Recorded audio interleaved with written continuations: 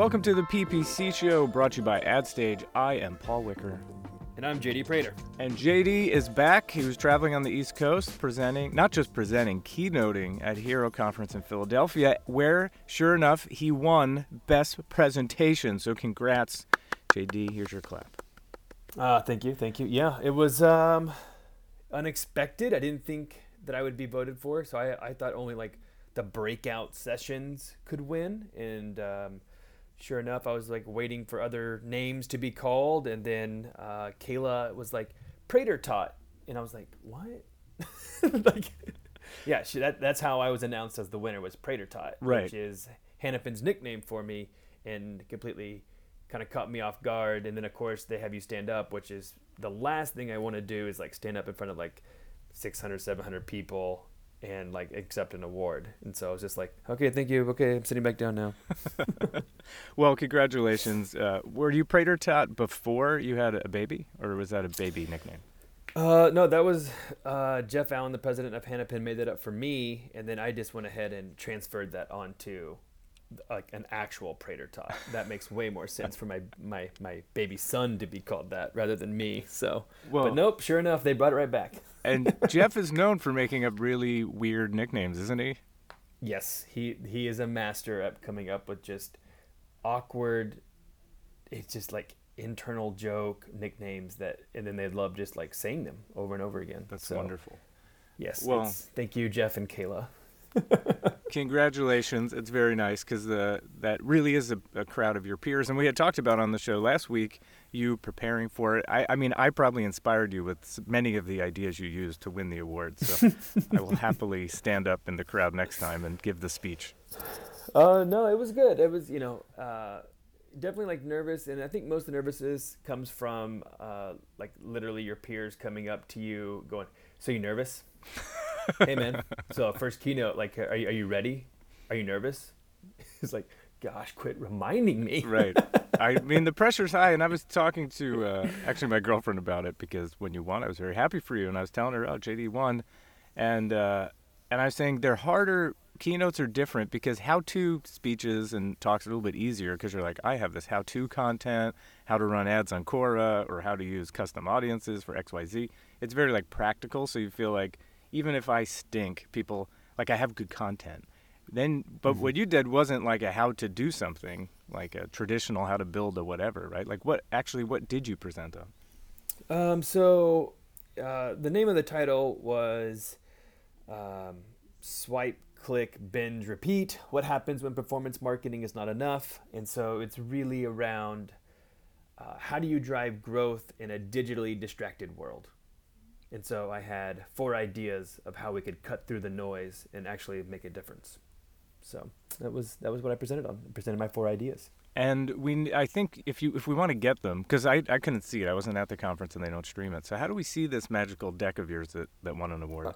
Yeah, so I tweeted out the deck. The deck is tweeted if you go to @JDPrater on Twitter. It's out. It's also on SlideShare. So I tweeted out the deck. It's about 130 slides. So it may not make a whole lot of sense as you're going through it, because, as you know, 130 slides in 40 minutes, I move pretty quick. So each slide is like an idea. Right. There's no screenshotting. Like people are like trying to take photos of my slides, and I'm like, on to the next one. Good luck. Good luck. Random photos. Well, maybe we can do, like, I'm picturing doing a webinar with you, but not a webinar. Just like, you should redo it. If it's good, you should redo it. You put a lot of work into it. So maybe we'll do a special edition of the PPC show, which is really just you doing your talk. Yeah, maybe. I'm trying to. I had a few people reach out and were like, "Hey, like, will you come to our conference and give that?" So I was like, "Yes, I would love to." Like, I spent so much time. I bet probably close to 100 hours on this.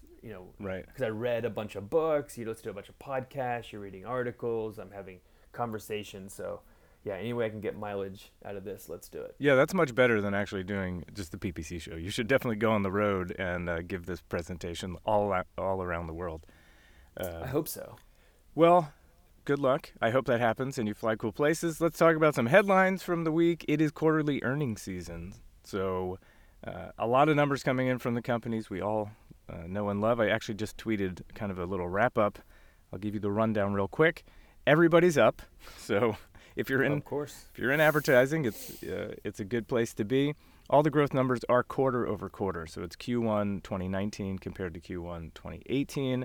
Amazon's up 34%, 2.7 billion. Facebook's up 26%, 11.8 billion. Twitter's up 18%, 679 million. Even Snapchat's up 39%, only 320 million quarterly earnings. Google announces on Monday. Keep in mind, Q4 was 39 billion, and they were up 21% in Q4. So I assume they're going to be up to 40-something billion dollars, which of course add everybody else together, and they're still not half of Google. So Yeah, it's insane. Look how much money that is. But I think my two surprising, so many people like ragging on Amazon, oh, growth, but it's slow growth. And I'm like, come on, like, of course it's going to slow down. Like, percentage-wise, it's going to slow down. Facebook's up with, I think, really the help of Instagram, which we'll get into. But again, I'm shocked with Twitter and Snap. I mean, they're still continuing to get more of that digital budget, and I give them kudos. Like, I'm surprised. I keep waiting for Snap's revenue to stall, but it's not. They're doing, I think, a decent job of both of them of monetizing the users that they have. And someone who didn't mention or didn't make this lineup, Apple, because so much of their revenue comes from hardware, and they don't release numbers on their advertising. But according to estimates, and actually I think the estimates come in large part from Kensho releases like a benchmark report, and they do a lot of Apple ads, which is actually a funny snafu that they made.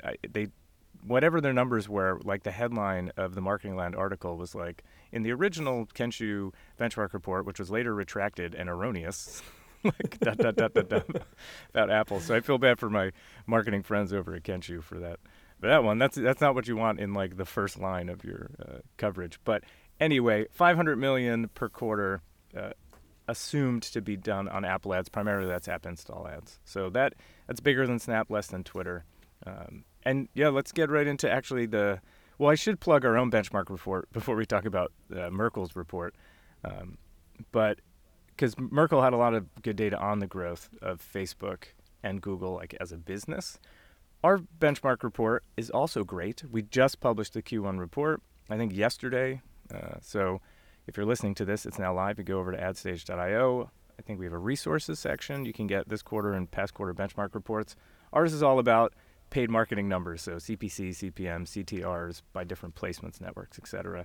The one, I guess there's a million things in there. One of the ones I pulled out for Facebook was Messenger. So Messenger is gaining traction, and CTRs on Messenger have climbed over the past 4 quarters from kind of 0.54% CTR up to 0.78% CTR. So marketers are finally learning how to get ads into Messenger in a way that are approaching a 1% click-through rate, which is pretty impressive considering it's a Messenger app.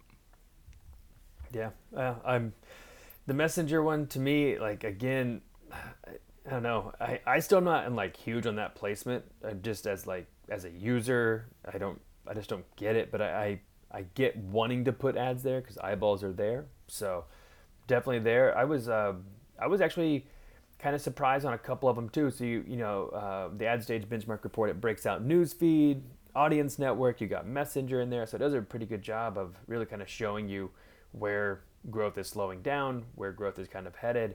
And again, you kind of see the newsfeed.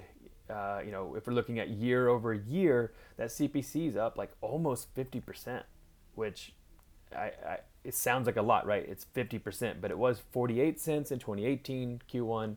This year, 2019, it's 63 cents. So it's still very cheap, especially when you compare it to Google search or like LinkedIn ads. But the trend is it's going up. It's going up and to the right almost every quarter.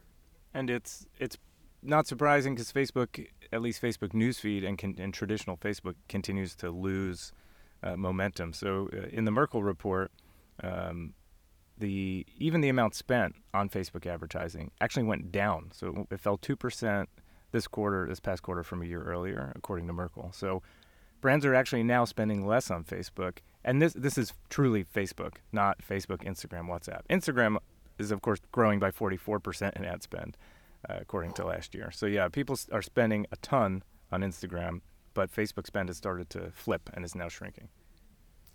Yeah, that one I was really surprised to see like the first time, that it's fallen, 2%. And that's a lot of money. But again, Instagram, like everyone is just flooding to Instagram. So what I was wondering is this because people are selecting all placements, as we go in and we're selecting our Facebook ads, the default is all placements and maybe there's just more inventory. And so they're able to kind of put it into stories or put it into the newsfeed where literally the Facebook newsfeed is jam packed. One or two, are people literally, just picking Instagram over Facebook? So I think I don't know those two answers as none of us really will, but I just wonder. Yeah, when I think of the brands that I talk to or that we have as clients, I mean, they really are very focused on Instagram as a placement. They're more excited about Instagram. They spend more time on their creative for Instagram. Um, you know, it's almost becoming the first thing they'll do is, oh, I'm gonna do a carousel ad with really nice looking creative for Instagram type vibe. So that's super anecdotal, but it seems like people now are asking more questions about Instagram than Facebook. And then some other stats in the Merkle report.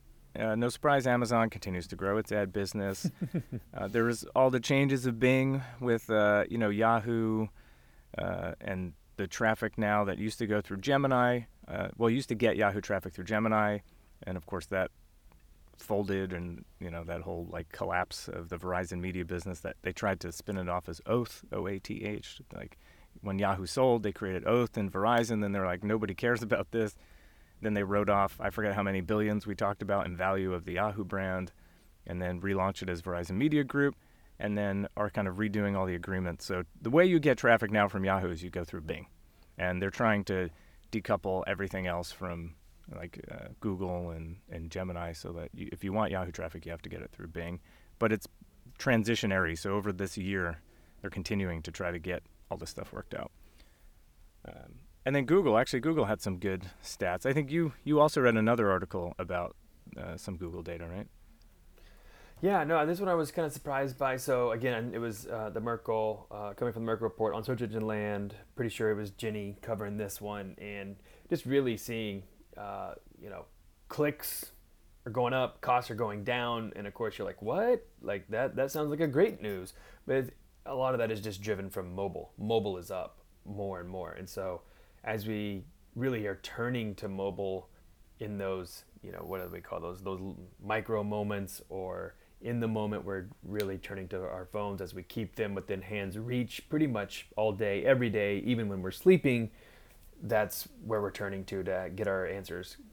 So, or I should say, asking our questions or putting in the search queries. I don't know if necessarily you're getting the answer, because if you couple that with Rand shared a result that like almost half of Google searches end up without a click, which I thought was kind of interesting. So people are kind of searching and just kind of scrolling through. Maybe it's getting answered, maybe it's not, but they're not clicking, which I thought was pretty interesting. Yeah, that is an insane number. It makes sense with the strides that Google's made with the structured snippets, or the data you get, the Wikipedia. I mean, Wikipedia traffic must be down horrifically because now, the first result on Google is always Wikipedia in a box, and I'm like, oh yeah, that answers my question. I don't need to click. But the other thing, so there was a total random fact, and then we should talk about Amazon in the next story, and then I think you had some good stats on them. The stat I totally didn't know or expect is other search engines. So we'll talk about Brave in a bit, but also there's DuckDuckGo, which I played around with a year, 2 years ago, but apparently they're getting a little bit of steam, and their search volume has made it from 0.3% up to 0.5% search volume, which doesn't sound like much, but when you think about Yahoo had a whole business and Bing had a whole business with less than 10% market share for years. If they can get to 1% market share, I mean, it really could turn into a little bit of a business, although I think they're super anti-ads. So I think as a marketer, you probably don't care too much about DuckDuckGo. No, they have ads. It's really just based off of, but they're not really tracking the user's data, so it's really based off of old school. It would probably feel a little more like Google search ads 10 years ago, where they're not necessarily taking into your mobile, where you are, time of day, what you've searched in the past, all those other elements that really help to drive the ad that you're showing. It's really now like, what is the intent of the keyword someone searched? But they do have some ads. You could go check them out. We like them. They use Quora quite a bit. They're running Twitter, Facebook, Reddit ads to their Quora answers, which we of course always appreciate. Yeah, I'm actually using it right now, and you're right. I mean, it looks exactly like Google. I search pizza near me, and I get Papa John's up top. So, which is terrible targeting because I will never eat Papa John's. but I think Apple also helped them out too. So on the iPhones now, the latest 12 point whatever it is for you iPhone users, you can select DuckDuckGo now as your default browser, which I thought was a pretty good welcome change. Can you pick Brave as your default browser? I don't believe so. I think it's Safari, Google, DuckDuckGo. Because Brave, maybe Bing. I don't remember. I don't have my phone near me. I'd go check. Good job not having your phone on you. Way to break the chains. That's right, man. Can't hold me back. So I'll talk about Brave now because we're talking about browsers or search engines rather.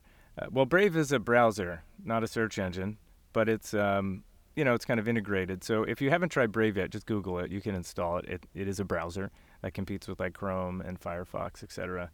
And it's similar to DuckDuckGo, that their whole kind of reason for existence is to have this kind of built-in privacy first. We don't track data, and there's no ads unless they conform to this ad model they're trying to use, which is a lot like the one I always say I like on Twitch so much, which, Amazon owns Twitch, and they have these kind of currency things on Twitch called something, which I can't remember right now, bits, that's it. And you can earn bits by watching ads. And actually, Amazon's played around with that model on Twitch a few times, so I don't know if you could even do it right now, but at various times over the past few years, there's this model. You watch an ad as a user, they pay you a little bit of virtual currency, and then you could use that in the Twitch ecosystem to go buy things, which a lot of you are saying, yeah, who cares, who wants to buy virtual goods on Twitch? But that is a huge industry, and people who play video games buy a lot of crap, a lot of virtual stuff. If you think of like Farmville and Candy Crush, they're billion-dollar industries of people buying video game stuff. So I talked about that a lot, and now, and Brave has been talking about this since 2016, but they are now kind of officially launching it, where you can watch ads, you earn some virtual currency, and then you could use it to buy like gift cards and vouchers for like real things. You could actually get like a gift card for a restaurant based on watching ads. So that's pretty crazy. Yeah, I like it. This is what I like, right? It's I still get free content, and I'm getting paid, right, from this browser. So you're getting 70%. They're paying viewers a 70% cut, right? They're only taking 30% off that, which you'd have to just go, wow, like you could have probably taken more. But big fan. I love that it's putting and protecting our rights and our data and up front, and it's protecting them, but it's also rewarding me for my attention, which again, I like being rewarded for my attention. It's in this attention economy, which I talked about kind of in the keynote. There's a huge scarcity, and so there's too many things competing for my attention. But now if I can use Brave and get rewarded for my attention, and I still get my privacy and no tracking, it's like, wow, sounds great. And I've always said there's an opportunity for someone to reverse the model of tracking, where, like, I just went to DuckDuckGo, and they're doing great things, but I legitimately will not eat Papa John's for a variety of reasons. I don't like their pizza. I don't like the founder of the company. I don't like chains. Like, there is, so few reasons I will buy Papa John's. And if you take targeting out of the picture, you're going to end up with a lot of untargeted ads that are a waste of time on me. I've been vegetarian for 7 years, and I get like all these steak ads, and like you're literally just wasting your money because I don't eat steak. Now you can get into the whole, this is a long-term play, and in 10 years you won't be vegetarian anymore, maybe you'll eat meat. But for the most part, you probably don't want to spend your dollars if you're, Texas Roadhouse on me, because I'm not going to go to your restaurant. But, so I want targeted ads because I don't want untargeted ads, but I don't want to be tracked. So somebody can flip the model. So if Brave says, hey, who cares about ads? Here's an opportunity for you to make money for your attention, and I'll pay you. But hey, you know what? Why don't you go in and customize the ads you see? Why don't you tell us, oh, you're vegetarian. Okay, we'll give you vegetarian ads. Oh, and then I can choose. And Google lets you do this, and Facebook as well. You can go see what categories they've put you in and interests and all that. And you can update it yourself.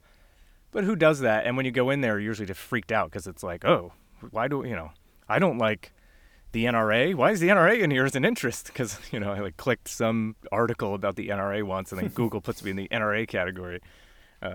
So I don't know. I think this is a really good way of putting value on your privacy and your attention, to your point. And then it might be an opportunity to flip the model and say, hey, you don't have to make targeting better so we can make things creepy. We're just going to let you customize your ad experience so that you get paid watching things you want to watch. The real thing that we kind of missed and glossed over here, though, Paul, was Impossible Burger. Come on now. Impossible Burger going for the IPO. So therefore, you don't have to eat the beef steak anymore. You can have fake beef.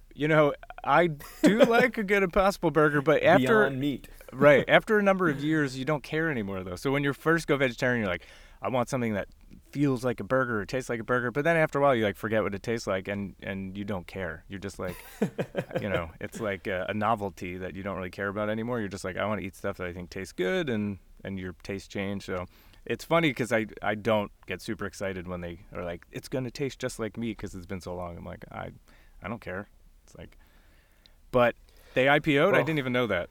Well, they're seeking IPO, okay. So they're gonna $1.2 billion valuation. Again, the unicorn class, as Scott has called it, it's another one going up. But what's really interesting that I just learned from learning about this just yesterday was Tyson Foods sold their equity, so they had 6.5% stake in Beyond Meat. Pretty interesting, huh? That Tyson, who is like meat. It's like specifically, I think of just chicken. Yeah, chicken nuggets, right? That's what. Do they make anything else? Just bags of frozen chicken nuggets by the zillions. They sold their stake as Beyond Meat prepares for their IPO next week. So pretty interesting. There's a nice little pun in there. They sold their steak, if you know what I mean. Nice. Dang it. Right. Well, it's funny. So Vinny, who works here, who's Italian, and his family in Italy owns not a butcher, but like a meat distribution company, like a big one.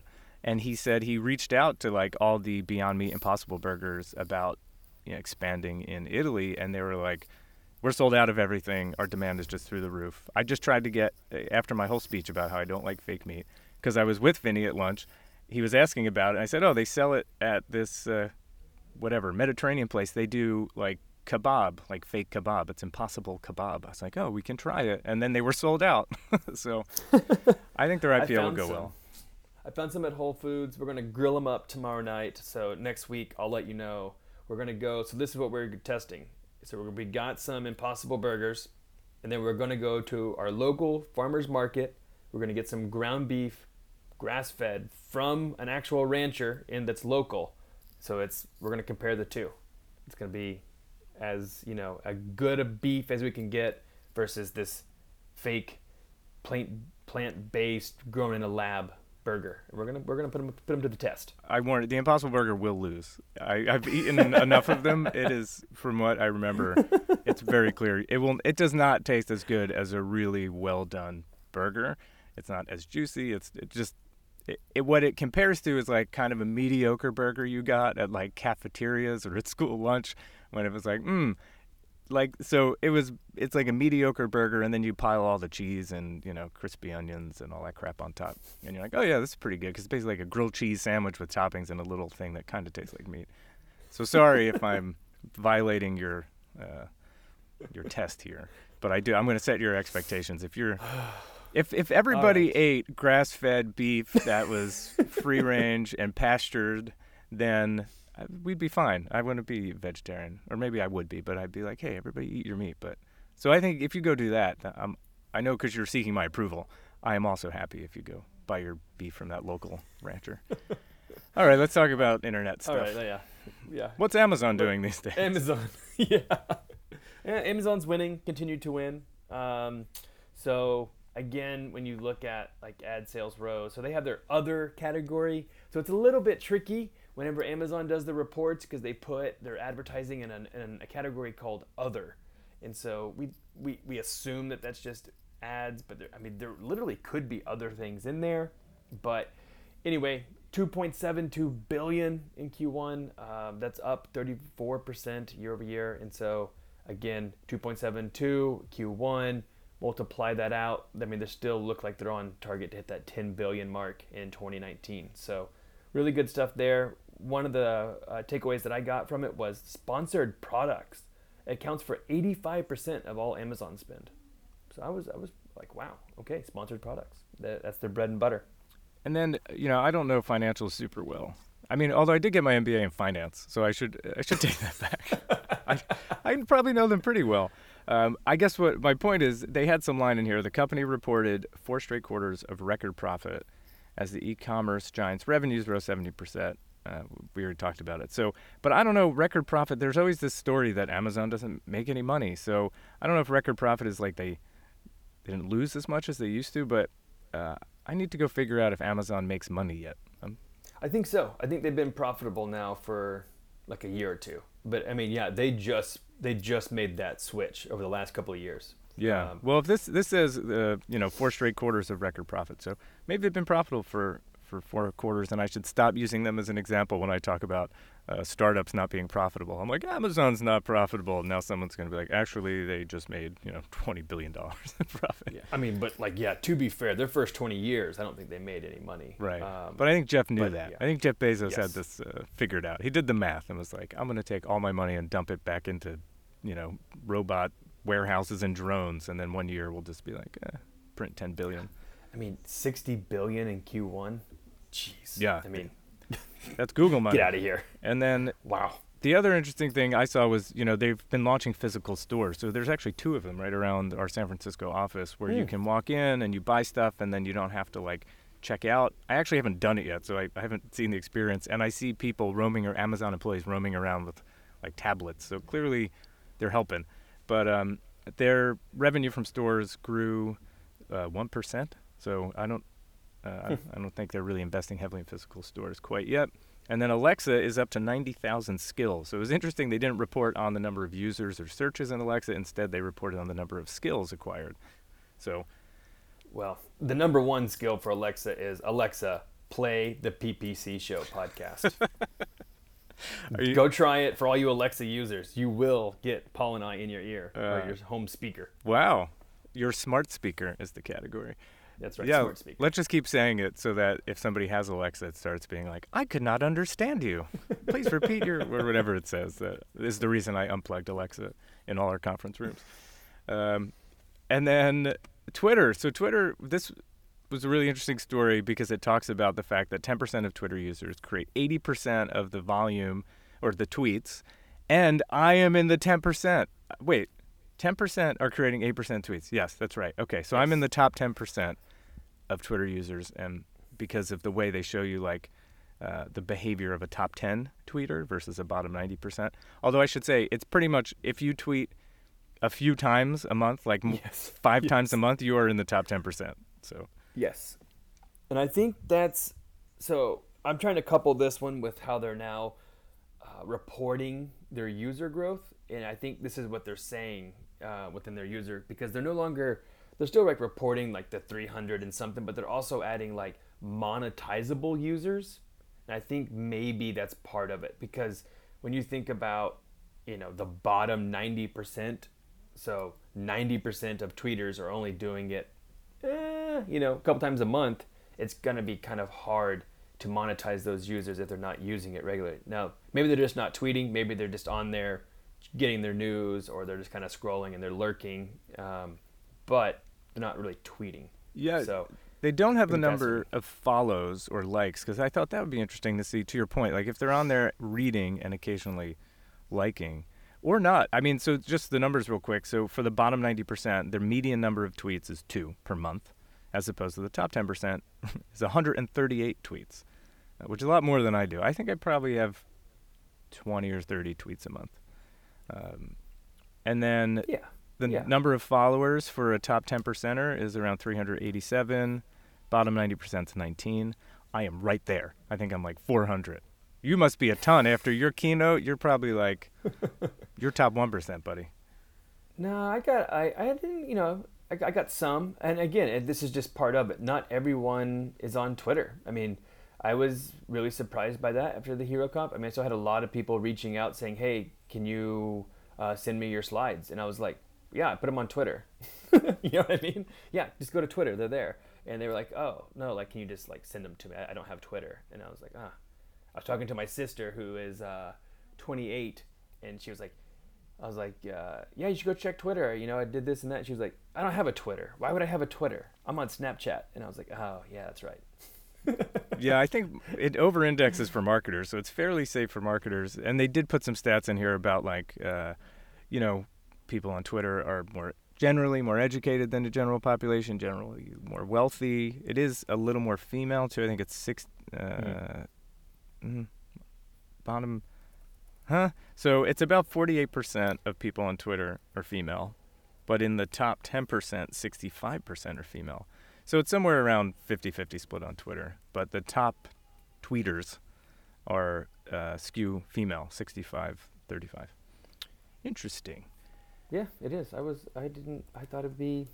just thought they would index higher. I thought there'd be a much bigger shift between the top 10 and the bottom 90. It also just shows you that the top 10, they have a dedicated top 10 user base. Yeah. You, me, other peeps. But yeah, it's insane. And they didn't count institutional tweeters, which are like brands or like news outlets that tweet like 87 times a day. So it actually threw all those out, and these are like things that Twitter thinks are actual people. So hey, if you want to help me and JD be top 1%, get on Twitter and follow Wikipedia and JD Prater. Although you should change your handle to JD or Prater Tot, clearly. JD Prater. I should go out there and get that before someone else does. That's true. I think that's all the news we have. I think we covered the Apple search ads one pretty well in the numbers. Yeah. And Snapchat as well. We talked about their revenue. And I think people, at some point, it's just so many billions and millions, these numbers start floating around. So I think we beat that to death. That's a very negative term. As I was saying, I think we really beat that to death. Yeah. I think we talked about that a lot. I think the only thing I just want to touch on with Apple was they're generating around $2 billion in revenue from Apple ads. I didn't realize that they were that high up. I was like, wow, okay, that's like doing as much as Twitter and Snap, and they're just kind of quiet about their Apple search ads. And we should add Pinterest, and now the Pinterest is Pinterest public? Oh man, they're blowing up. Right. Well, in my head, I keep thinking there's so many IPOs I can't keep them straight. But so Pinterest, we should be able to put their numbers in here too. So my next tweet, when Google publishes their numbers on Monday, maybe I'll do Google and Pinterest. And, one of these days, Core is going to go public, right? You're going to become my millionaire friend, buy us a nice studio in Mexico, maybe on the beach. This will become our full-time job. Okay. I take your laughter as acceptance. Sounds good. I'm in. Okay. Let's do it. But yeah, they started out at 19, and as of right now, Pinterest is at 29.65. That's like a 50% bump. Wow. Darn it. Yeah. I missed that bump. Well, go buy some Pinterest stock. And if you want to download our quarterly benchmark report from AdStage, you could head over to adstage.io, check out resources, or you could sign up for our blog at blog.adstage.io and just get our headlines right to your inbox every week. So enjoy your week, everybody. See you later. Boom.